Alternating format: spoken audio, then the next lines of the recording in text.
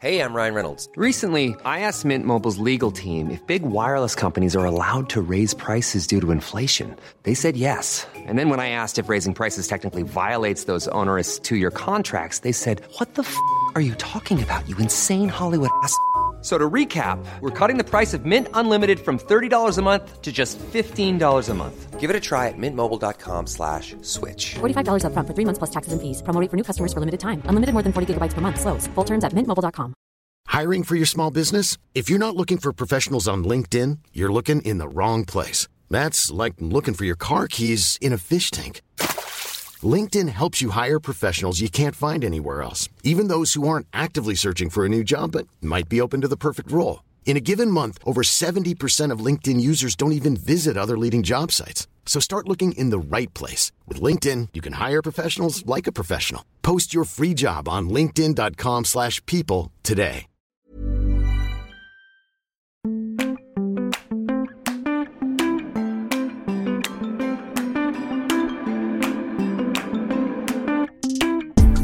You're listening to Talking Landscape, a podcast brought to you by the Landscape Institute and Open City. I'm your host, Paul Lincoln, editor of Landscape, the journal on which this podcast series is based.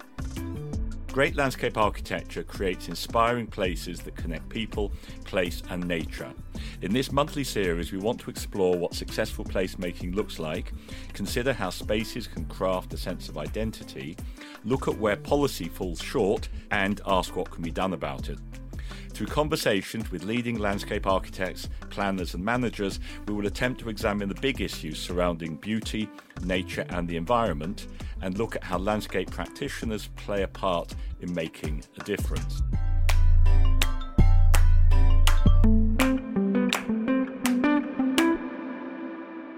This week, I'm joined by two contributors to the autumn edition of Landscape, which celebrates 100 years of women in landscape architecture. They are Jane Finlay and Dr. Lutz Trepplich-Knorr. Lucia is a chartered landscape architect and art historian and research chair in architecture at Liverpool University. Luca is leading the Women of the Welfare Landscape project, which we'll be discussing later on in the show.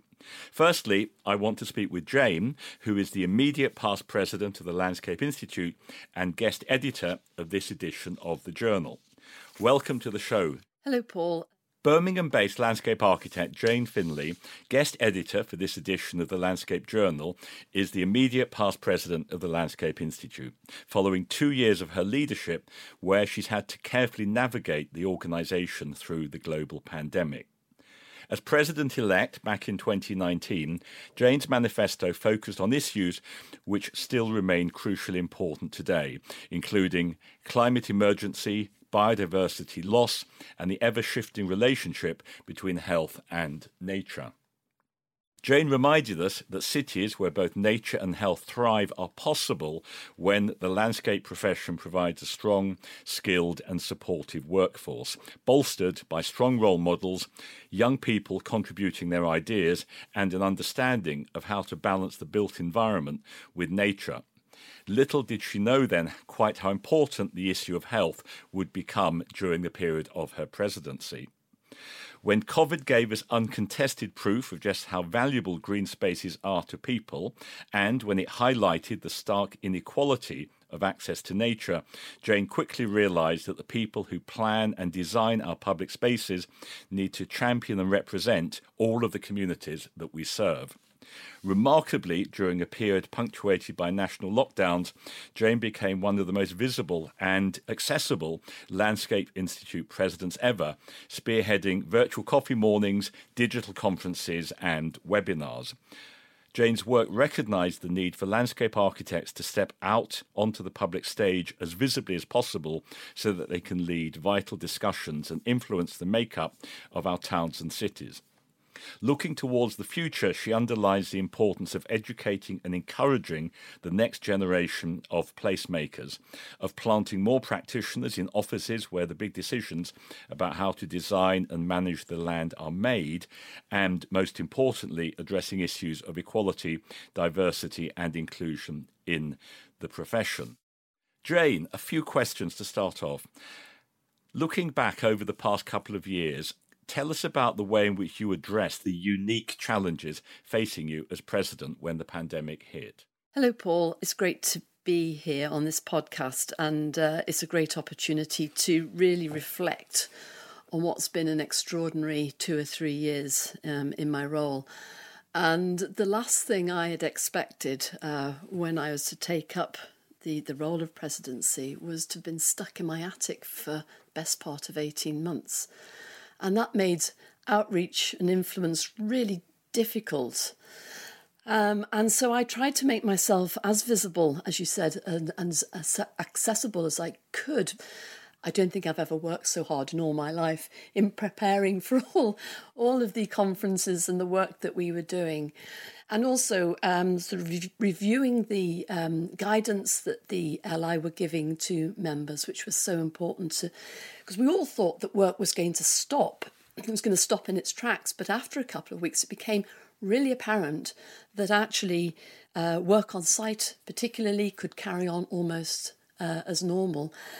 And what really became a challenge for a lot of our members was how busy they were. How could they work remotely away from their teams and the support of their teams? And to overcome some of the issues, around the shortage of skills, the shortage of people being able to work in our industry. So there were a lot of issues that we had to face. And some of the more practical issues are like chairing the board and chairing advisory council when you're so used to doing these things in person, and those sort of personal relationships that you set up. And the chats that you have in between meetings, all of that just disappeared and everything went online. And that actually for me was really quite difficult. But in some ways for me, with my healthcare hat on and my personal interest in public health, it was an opportunity to make that connection between our health and well-being and the well-being of the planet. And the whole issue around inequity and lack of access to green space was something I could talk about. And people wanted to listen. I think that's the thing. People wanted to hear what we had to say, which was probably a first for us in our profession. Thank you. Now, I want to ask you, looking back, how do you think COVID affected landscape architecture as a whole? For the first time, the spotlight was on the importance of green space, and it wasn't just us talking about it, it was the general public, it was politicians, the decision makers actually were focused on the very things that we were interested in, how access to green space affects your mental health and your physical health. And I think it also shone a spotlight on how the fact that climate change, biodiversity loss, our health and well-being are all inextricably linked. And the fact that our grey, natureless cities really don't support healthy living. And I was talking to friends, relatives, some who live in the city centre here in Birmingham were complaining about not being able to get outside. Other people were regularly going to their local parks and saying how badly damaged they were by just the sheer numbers of people in those spaces.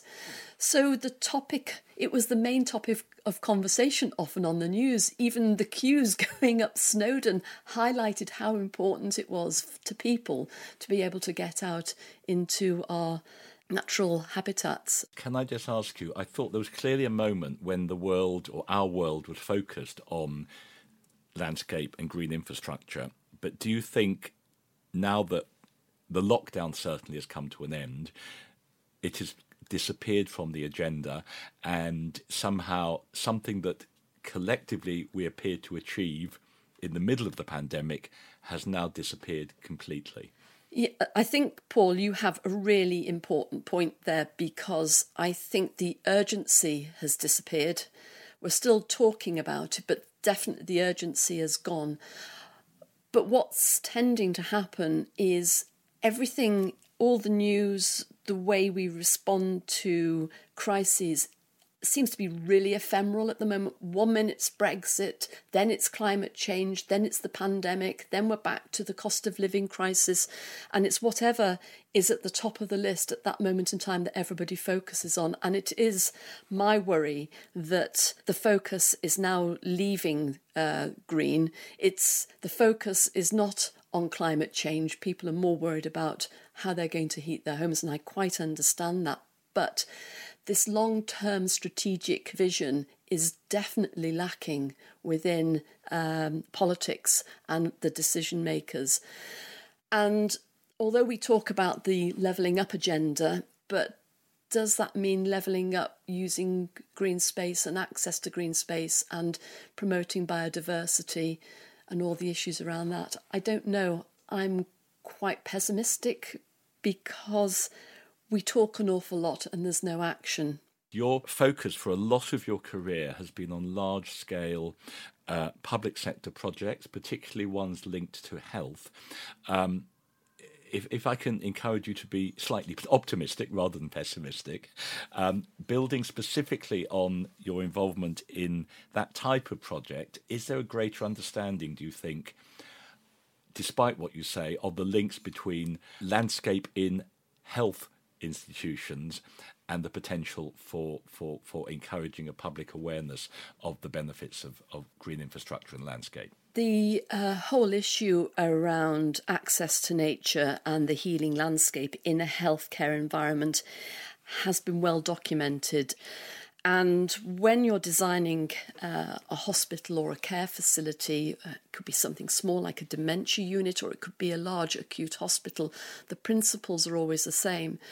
And it's all based on evidence. So evidence-based design is the foundation of healthcare design. So every hospital, every unit that we build has that underpinning it.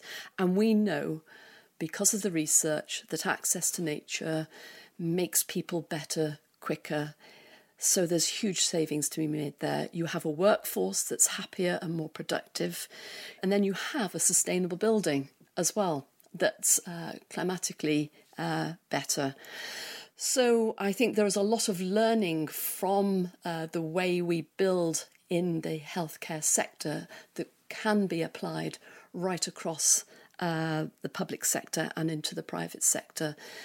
And I think using that evidence is absolutely key for our profession, because we've always been seen as the nice to have, when actually you can justify it in terms of the cost of it. We can justify it. If somebody can leave hospital a day early and they use less analgesics, that at a price of £1,000 a day per patient in hospital could mean huge cost savings.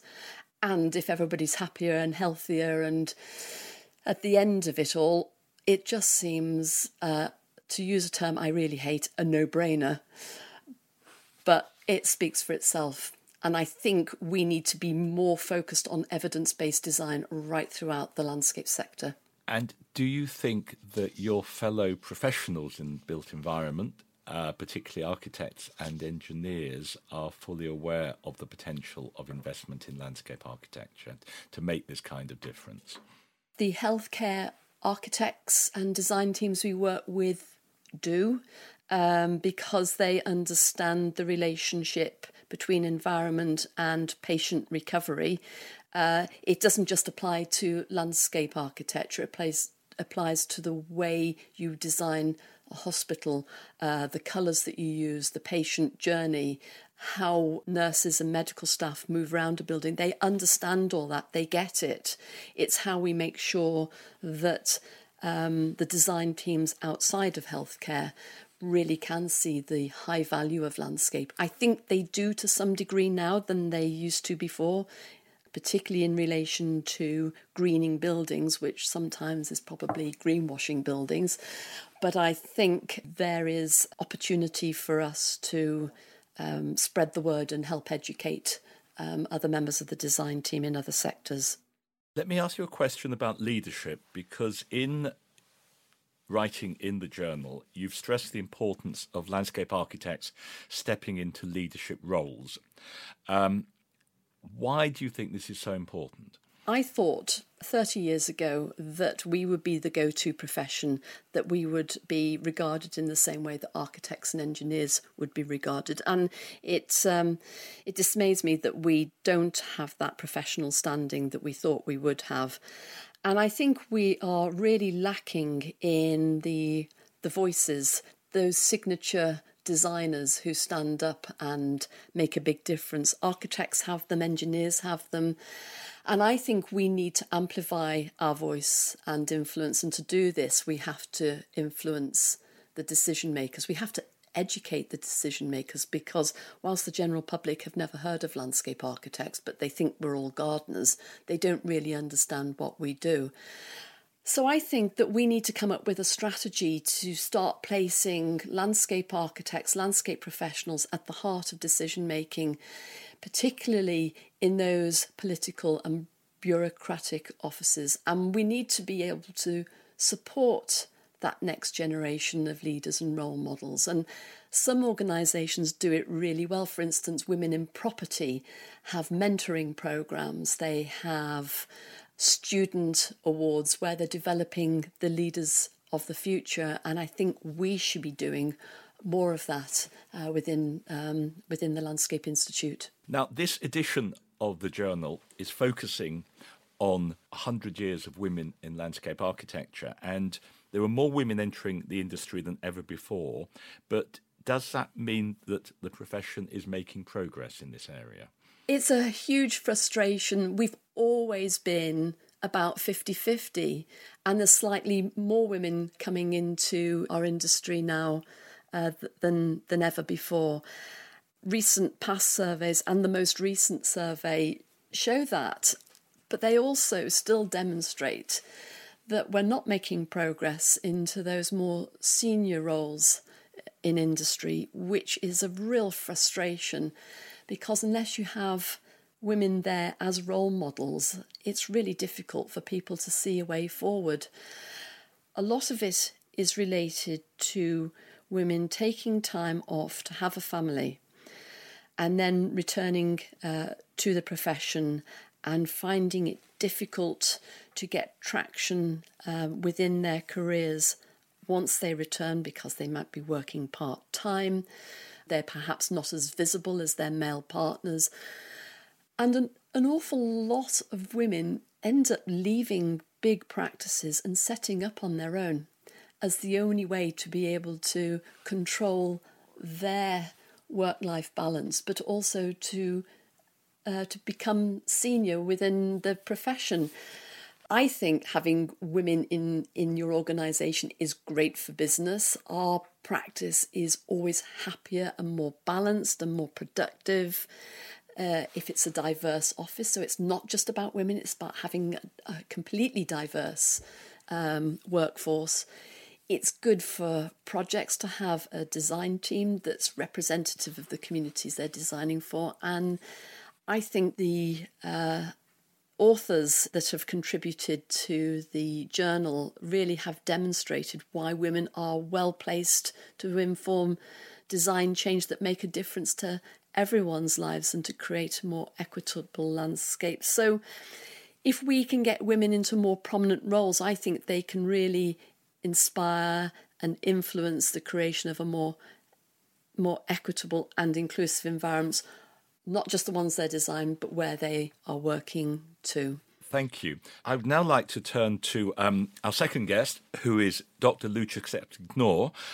It was, in fact, Luca who suggested the idea of focusing this special edition on 100 years of women in landscape architecture. So I'm extremely grateful for that inspiration, which I think the suggestion came at least 2 years ago. So I'm really delighted that has now become a reality. A major new Arts and Humanities Research Council funded project. It's called the Women of the Welfare Landscape, and it is devoted to uncovering women's vastly overlooked contribution, specifically to post-World War II landscape architecture. In 1929, when the Institute of Landscape Architect, today's Landscape Institute, was established, 2 founding members were female. Lady Allen of Hurtwood, at the time working as a garden designer in collaboration with Richard Sudell, and Brenda Colvin, who by then was running her own independent garden design practice.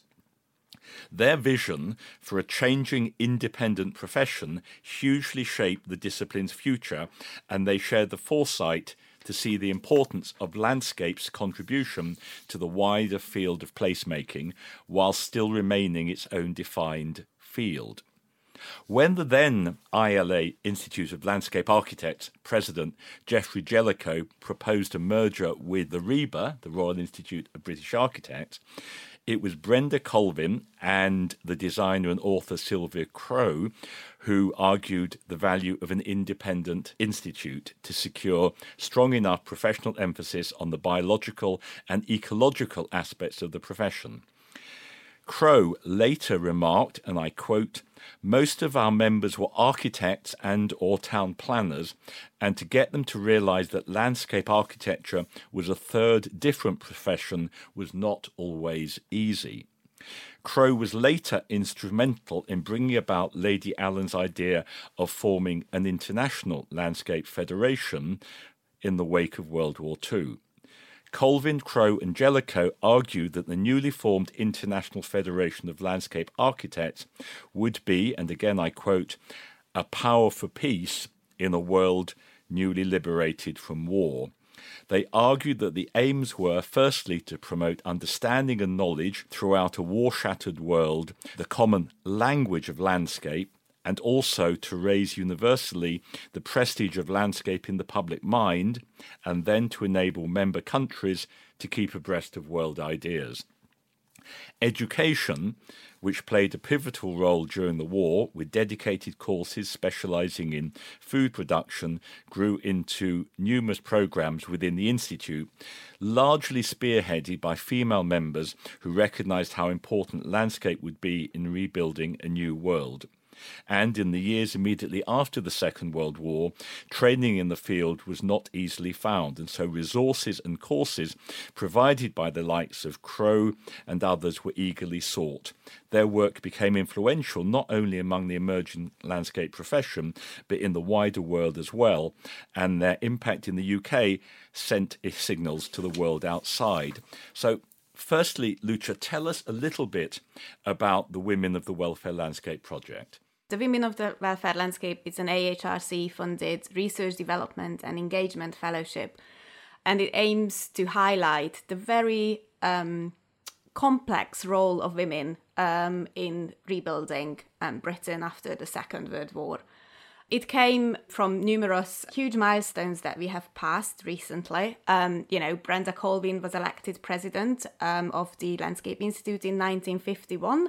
70 years ago, she was the first ever in any built environment institute to become a female president. She started her own independent practice in 1922, 100 years ago, before she was able to vote in the UK system. And her practice, Colvin and Moggridge, is still going. So what we wanted to uncover and understand that what their role was within all these different milestones, because we believe that we tend to focus on their achievement as designers, but they did so much more. They changed how we see landscape. We changed what we understand in terms of landscape architecture. They created educational pathways throughout the war. They had a very, especially Brenda Colvin, so landscape as an hugely important thing and a hugely important idea to be shared. So when Jane was talking about the necessity of landscape, it really reminds me of Brenda Colvin, who said just that we had seen a period before when this was an aesthetic extra, but this is not right, because as she said, landscape represent underlying social structures in the country. So how we treat the landscape, how we give the landscape to the people, show what we think about society. And it's very much a social project as well as a very much ecological project, because she also highlighted in the 1940s of our huge and vast impact on the landscape. And she also highlighted that it's our responsibility to look after the landscape. And here we are, 80 years later, still talking about an emergency that we need to do something about. But, these ideas were out there by them so long ago. And I think it's just very important that we understand that they were not just excellent designers, wonderful writers, but also these hugely impactful campaigners who had all the ideas that we are talking today, and we just need to listen to them a little bit better. Lucia, as I said earlier, you inspired this edition of the journal, and you particularly wanted us to celebrate the 100th anniversary of Brenda Colvin setting up Impactis. Tell us a bit more about her life and some of her achievements. Brenda Colvin started as an independent landscape designer in 1922 after being educated in Swanley Horticultural College for Women, which I think is a very important point to discuss a little bit more about. So she studied under Madeleine Agar, and Madeleine Agar was very influential in Colvin's life. Agar travelled to America and saw what landscape architecture could be on a larger civic space beyond being garden design or park design, and how important landscape design is for cities. She was also working very closely with Fanny Wilkinson, who was the first British woman to be a professional landscape designer, designing public spaces within London. When Madeleine Agar left Swanley, she employed her as a private tutor and later on started to work with her. And what was very important, I think, in her understanding that professionalism as a key to make landscape architecture a more successful profession. And I think her whole life was campaigning about professionalization of landscape architecture, to create a structure both in education and professional organizations to be seen on an equal footing within the built environment professions. And you just see throughout her whole life that she never stopped campaigning for it. She never stopped campaigning for landscape architecture, for the importance of landscape, for the importance of education, for the importance of understanding ecology and the social structures and the social importance of landscape. And I think she's one of those role models that probably every single person who's considering landscape architecture should hear about. In the early days of the Institute, there seems to have been a definite divide between the educational pathways taken by male and female members. Why was this, and is this something which you think we still see to some extent in landscape architecture in the profession today? I was going through application forms to the Institute of Landscape Architects. And what we found is that while the majority, not all, but the majority of male applicants came from traditionally trained traditional professions like architecture and town planning, women came from either a horticultural garden design background or something completely different, like being a librarian or, being a barrister or being a teacher. And I got very interested in this because I think it led to the campaign by Sylvia Crowe and Brenda Colvin to keep the Landscape Institute independent, because they had a different background. They were trained in a horticultural college, understanding the British landscape very, very well. And therefore they could not see the merger with the Royal Institute of British Architects as a good thing, because they wanted to keep that focus on the landscape, on the rural environments, on large-scale planning, on forestry, on all those things that we see today as part of landscape architecture. But at that time, it wasn't that clear. It could have gone into designing just public parks and big gardens and private gardens. But what they saw is that landscape architecture could see a crucial role in rebuilding Britain after the war, on a large scale, and a large scale planning and forestry scale. And it came from their very own understanding of the landscape. And I think that came from their educational background, which is, I think, very important. I'm very interested in the whole issue of post-war landscape architecture. You wrote an article for us about 2 years ago in an edition called The Landscape of Power, in which you looked at the Central Electricity Generating Board, and I realised that this possibly obscure institution, was massively significant because for a period of about 20 years, I believe it mandated that if you in any way damaged the landscape through the building of a power station, and in many cases a nuclear power station, you had an obligation, and that is a legal obligation, to repair the landscape through the offices of a qualified landscape architect. Now, that legal obligation disappeared, I think, with the privatization of electricity power. And I was incredibly fascinated by that, because if we go back to Jane's comment about influence, obviously one of the most straightforward ways of being influential is to embody something in law. And I wonder if you could Lucia, just say a word about your reflections now as part of your wider project about the role of having legal obligation to employ and someone who is qualified as a landscape professional. I started to be extremely excited about women's involvement in post-war landscape architecture because of a project that I've been working on with my colleague Richard Brook, which was looking into the landscapes of infrastructure in post-war Britain. And what you see is that there are these different nationalised institutions across the country who are more and more involving landscape architects into large-scale planning and decision-making. And the Central Electricity Generating Board was the biggest, because it was the biggest nationalised industry generating electricity. But it's very interesting to think about how this whole thing came about. So in the archives, there is a letter from Lord William Holford, who was at the CEGB, but also was a very influential planner, to Sylvia Crowe, who was then president of the Institute. And the letter says that they were sitting next to each other at a dinner, and Lord Holford just casually asked her to send some names over who could be involved in designing power station landscapes. Because in 1957, the amenity clause to the Electricity Act made it a compulsory thing to have landscape architects' involvement and looking after the landscape and the flora and the fauna. And you see the right response from Sylvia Crowe saying that she can't do it because she's also in private practice, but she asked someone at the Landscape Institute who is not involved in private practice to pull a list together and send it to William Holford. So there is this list in Holford's archive, but it also shows these close links between these professionals and the decision makers. Why do you think landscape education was so important in the post-war period? I think it was exactly for the reason to establish a profession that is on equal footing with architecture and town planning, because there have been courses in architecture and planning for a long time by then.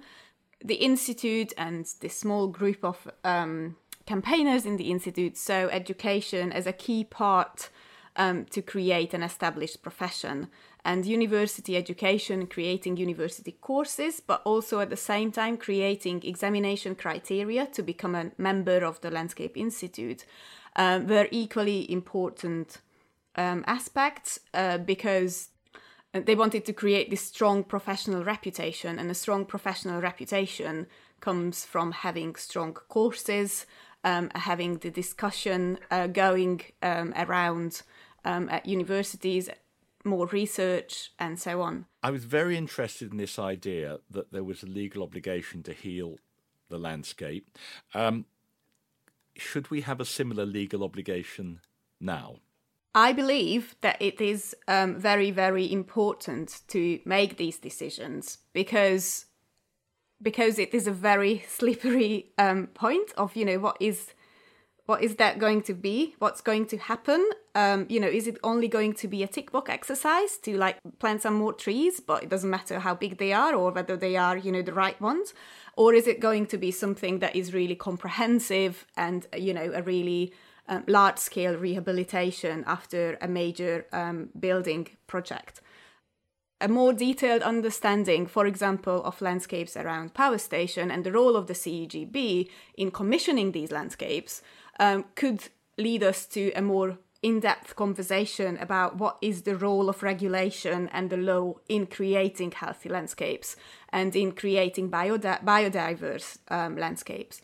But I find it also very interesting that Sylvia Crowe and Brenda Colvin, for a long time argued that landscape architects should take a Hippocratic oath, like medical professionals, that the health of the landscape always comes first. And, what a client wants comes second, because what's most important is that the landscape's health is improved, and the landscape is the important part in this. And I think that is also something that is a very interesting basis for a more complex conversation about what is the role of the institute, what is the role of the profession, what is the role of regulations, legal obligations, and so on, which I think we need. And I agree with Jane, we need to take the idea of landscape architecture to the public. And we created a travelling exhibition throughout this project that we aim to bring to different parts of the country, exactly for that reason, to show people that, these landscapes that they might see as natural are designed landscapes. These landscapes involve a huge amount of design, thinking, collaboration, planning, all those things. And it's a very crucial profession if we want to carry on and do something about the climate and biodiversity emergency. So, Jane, do you think there should be a legal obligation to heal the landscape? In one word, yes. And to elaborate on that, I would say it has to be within the context of a well thought through strategy. I think lack of strategy ends up with piecemeal work and box ticking, as Lucia very aptly put it. And that is my biggest worry with some of the work that's happening now with biodiversity net gain. I think opportunities will be missed just in order to tick that box and get planning permissions. So it has to be done carefully and thoughtfully. We're looking at a new generation of nuclear power stations, interestingly. And I wonder, without going into too much regulatory detail on this podcast, but I wonder if there would be a way of crafting some kind of regulatory obligation to heal the landscape as you construct a nuclear power station. Is it, Jane, could you see that being possible? I don't see why not, Paul, because at the end of the day, to have a nuclear power station built on your doorstep as a local person, it has a huge impact on your life, on your property, your environment. And if we could regulate to create landscapes that are at least as good as what was there before, and if not better, that would make the whole issue around building and planning new infrastructure much easier for the public to support. Do you think we are heading for a kind of environmental disaster at the moment? So in an attempt to address climate emergency by building new nuclear power stations, are we now heading to a potentially disastrous position in terms of how the landscape is being treated? I think we are heading towards disaster, not just because of the nuclear power station, but because I think of a lack of understanding of what we already have. So, for example, Brenda Colvin created numerous amazing landscapes around coal-fired power stations. And, coal-fired power stations were probably the most polluting structures in the landscape. So, we decommissioned them, absolutely fair enough. And then they're going to be demolished. But the building is going to happen in the landscape. So it means that we destroy that very valuable, ecologically rich landscape that were created only 50, 60 years ago in order to build something new in there.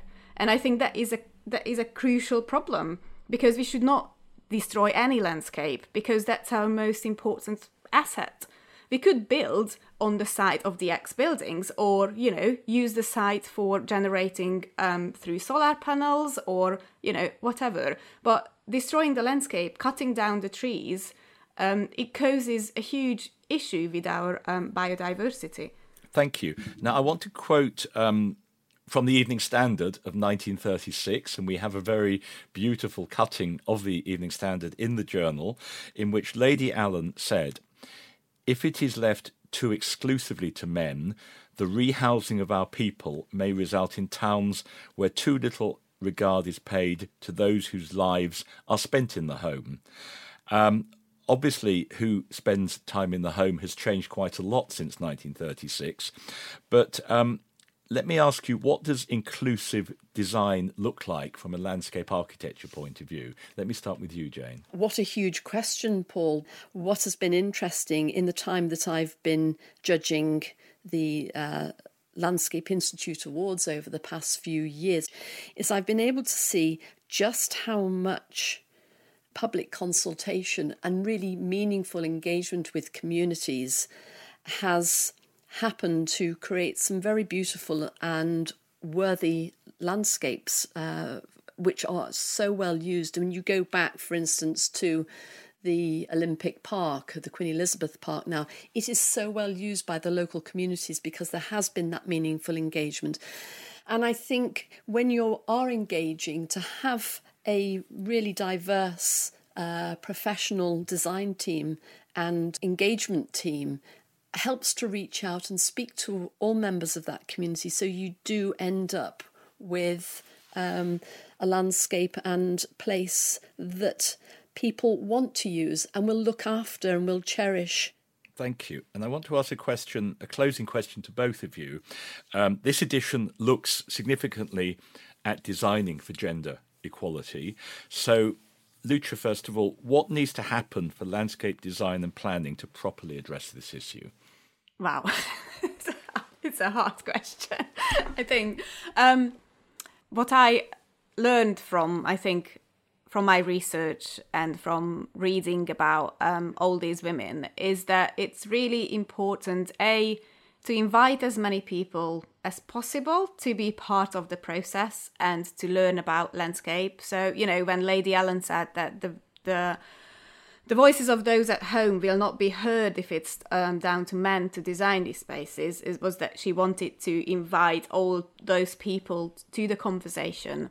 And I think Brenda Colvin's approach to involve young children in planting trees around their schools in East Kilbride when she was creating the shelter belt and involving them in the process means that you can create a group of people who knows about it, who are interested in it, who cares about it, and then can lead to a more balanced profession, both in terms of equity, inclusivity, and diversity. And I think education in the broadest sense, what is the most important, it's not just educating landscape architecture at university courses, is to talk about children from a very young age about what nature is, what landscape is, what space around us is, how we use it, and what the role of the professions are in it. Because if we can create a diverse profession and a diverse set of voices in the profession, then we can create more equal spaces and more equal designs. Thank you. Now, Jane, the same question to you. What needs to happen for landscape design and planning to properly address the issue of gender equality? It all starts with your formative years as a child, as Lucia said. The whole sphere of design, whatever the design is, whether it's product design, building design, engineering design, the space has always been occupied by men. There may be women in the background, but they're pretty invisible. I think access to education is so important, and I think the new apprenticeship scheme launched by the Landscape Institute is so important to creating a more diverse, not just gender diverse profession, because the expense of education is prohibitive for a lot of students these days. And why would you want to come into the landscape profession where you're going to get paid so much less than an architect or an engineer, but yet you come out with a university debt that's as big as an architect or an engineer? And we all do it for the love of it, but I don't think that is quite good enough. Everybody should expect to make a good living if they're making a massive contribution. And I think a really important issue that it's not just a landscape problem, but it's the work-life balance within the built environment sector is actually really poor. And the expectation is that you're going to work until 11 o'clock at night, or you're going to do an all-nighter. And that starts with the universities. And it becomes ingrained in a lot of practices that that's how you work, when in fact nobody should be working like that. It's not productive, it's not conducive for good design, and you just end up with people burning out. So there's a lot we can do to create a much better supportive framework for our profession and other professionals in the built environment sector. Thank you very much indeed. So thank you, Lucia, and thank you, Jane. The Women of the Welfare Landscape exhibition is travelling across the UK, and you can read details of those locations in the new edition of Landscape Journal. This special edition of the journal, which is guest edited by Jane Finlay, is published this week. It can be read free of charge online. Just click on the journal link at the top of the Landscape Institute website. And please join us next month on Talking Landscape, when we will be continuing to explore in more detail some of the challenges of designing for gender equality.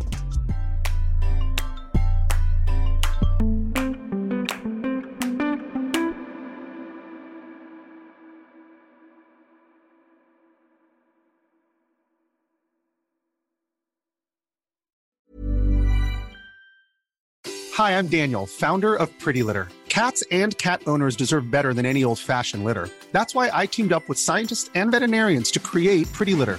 Its innovative crystal formula has superior odor control and weighs up to 80% less than clay litter. Pretty Litter even monitors health by changing colors to help detect early signs of potential illness. It's the world's smartest kitty litter. Go to prettylitter.com and use code ACAST for 20% off your first order and a free cat toy. Terms and conditions apply. See site for details. Even when we're on a budget, we still deserve nice things. Quince is a place to scoop up stunning high-end goods for 50 to 80% less than similar brands. They have buttery soft cashmere sweaters starting at $50, luxurious Italian leather bags, and so much more. Plus, Quince only works with factories that use safe, ethical, and responsible manufacturing. Get the high-end goods you'll love without the high price tag with Quince. Go to quince.com/style for free shipping and 365-day returns. Hey, it's Paige DeSorbo from Giggly Squad. High quality fashion without the price tag. Say hello to Quince. I'm snagging high-end essentials like cozy cashmere sweaters, sleek leather jackets, fine jewelry, and so much more. With Quince being 50 to 80% less than similar brands. And they partner with factories that prioritize safe, ethical, and responsible manufacturing. I love that. Luxury quality within reach. Go to quince.com/style to get free shipping and 365-day returns on your next order. Quince.com/style.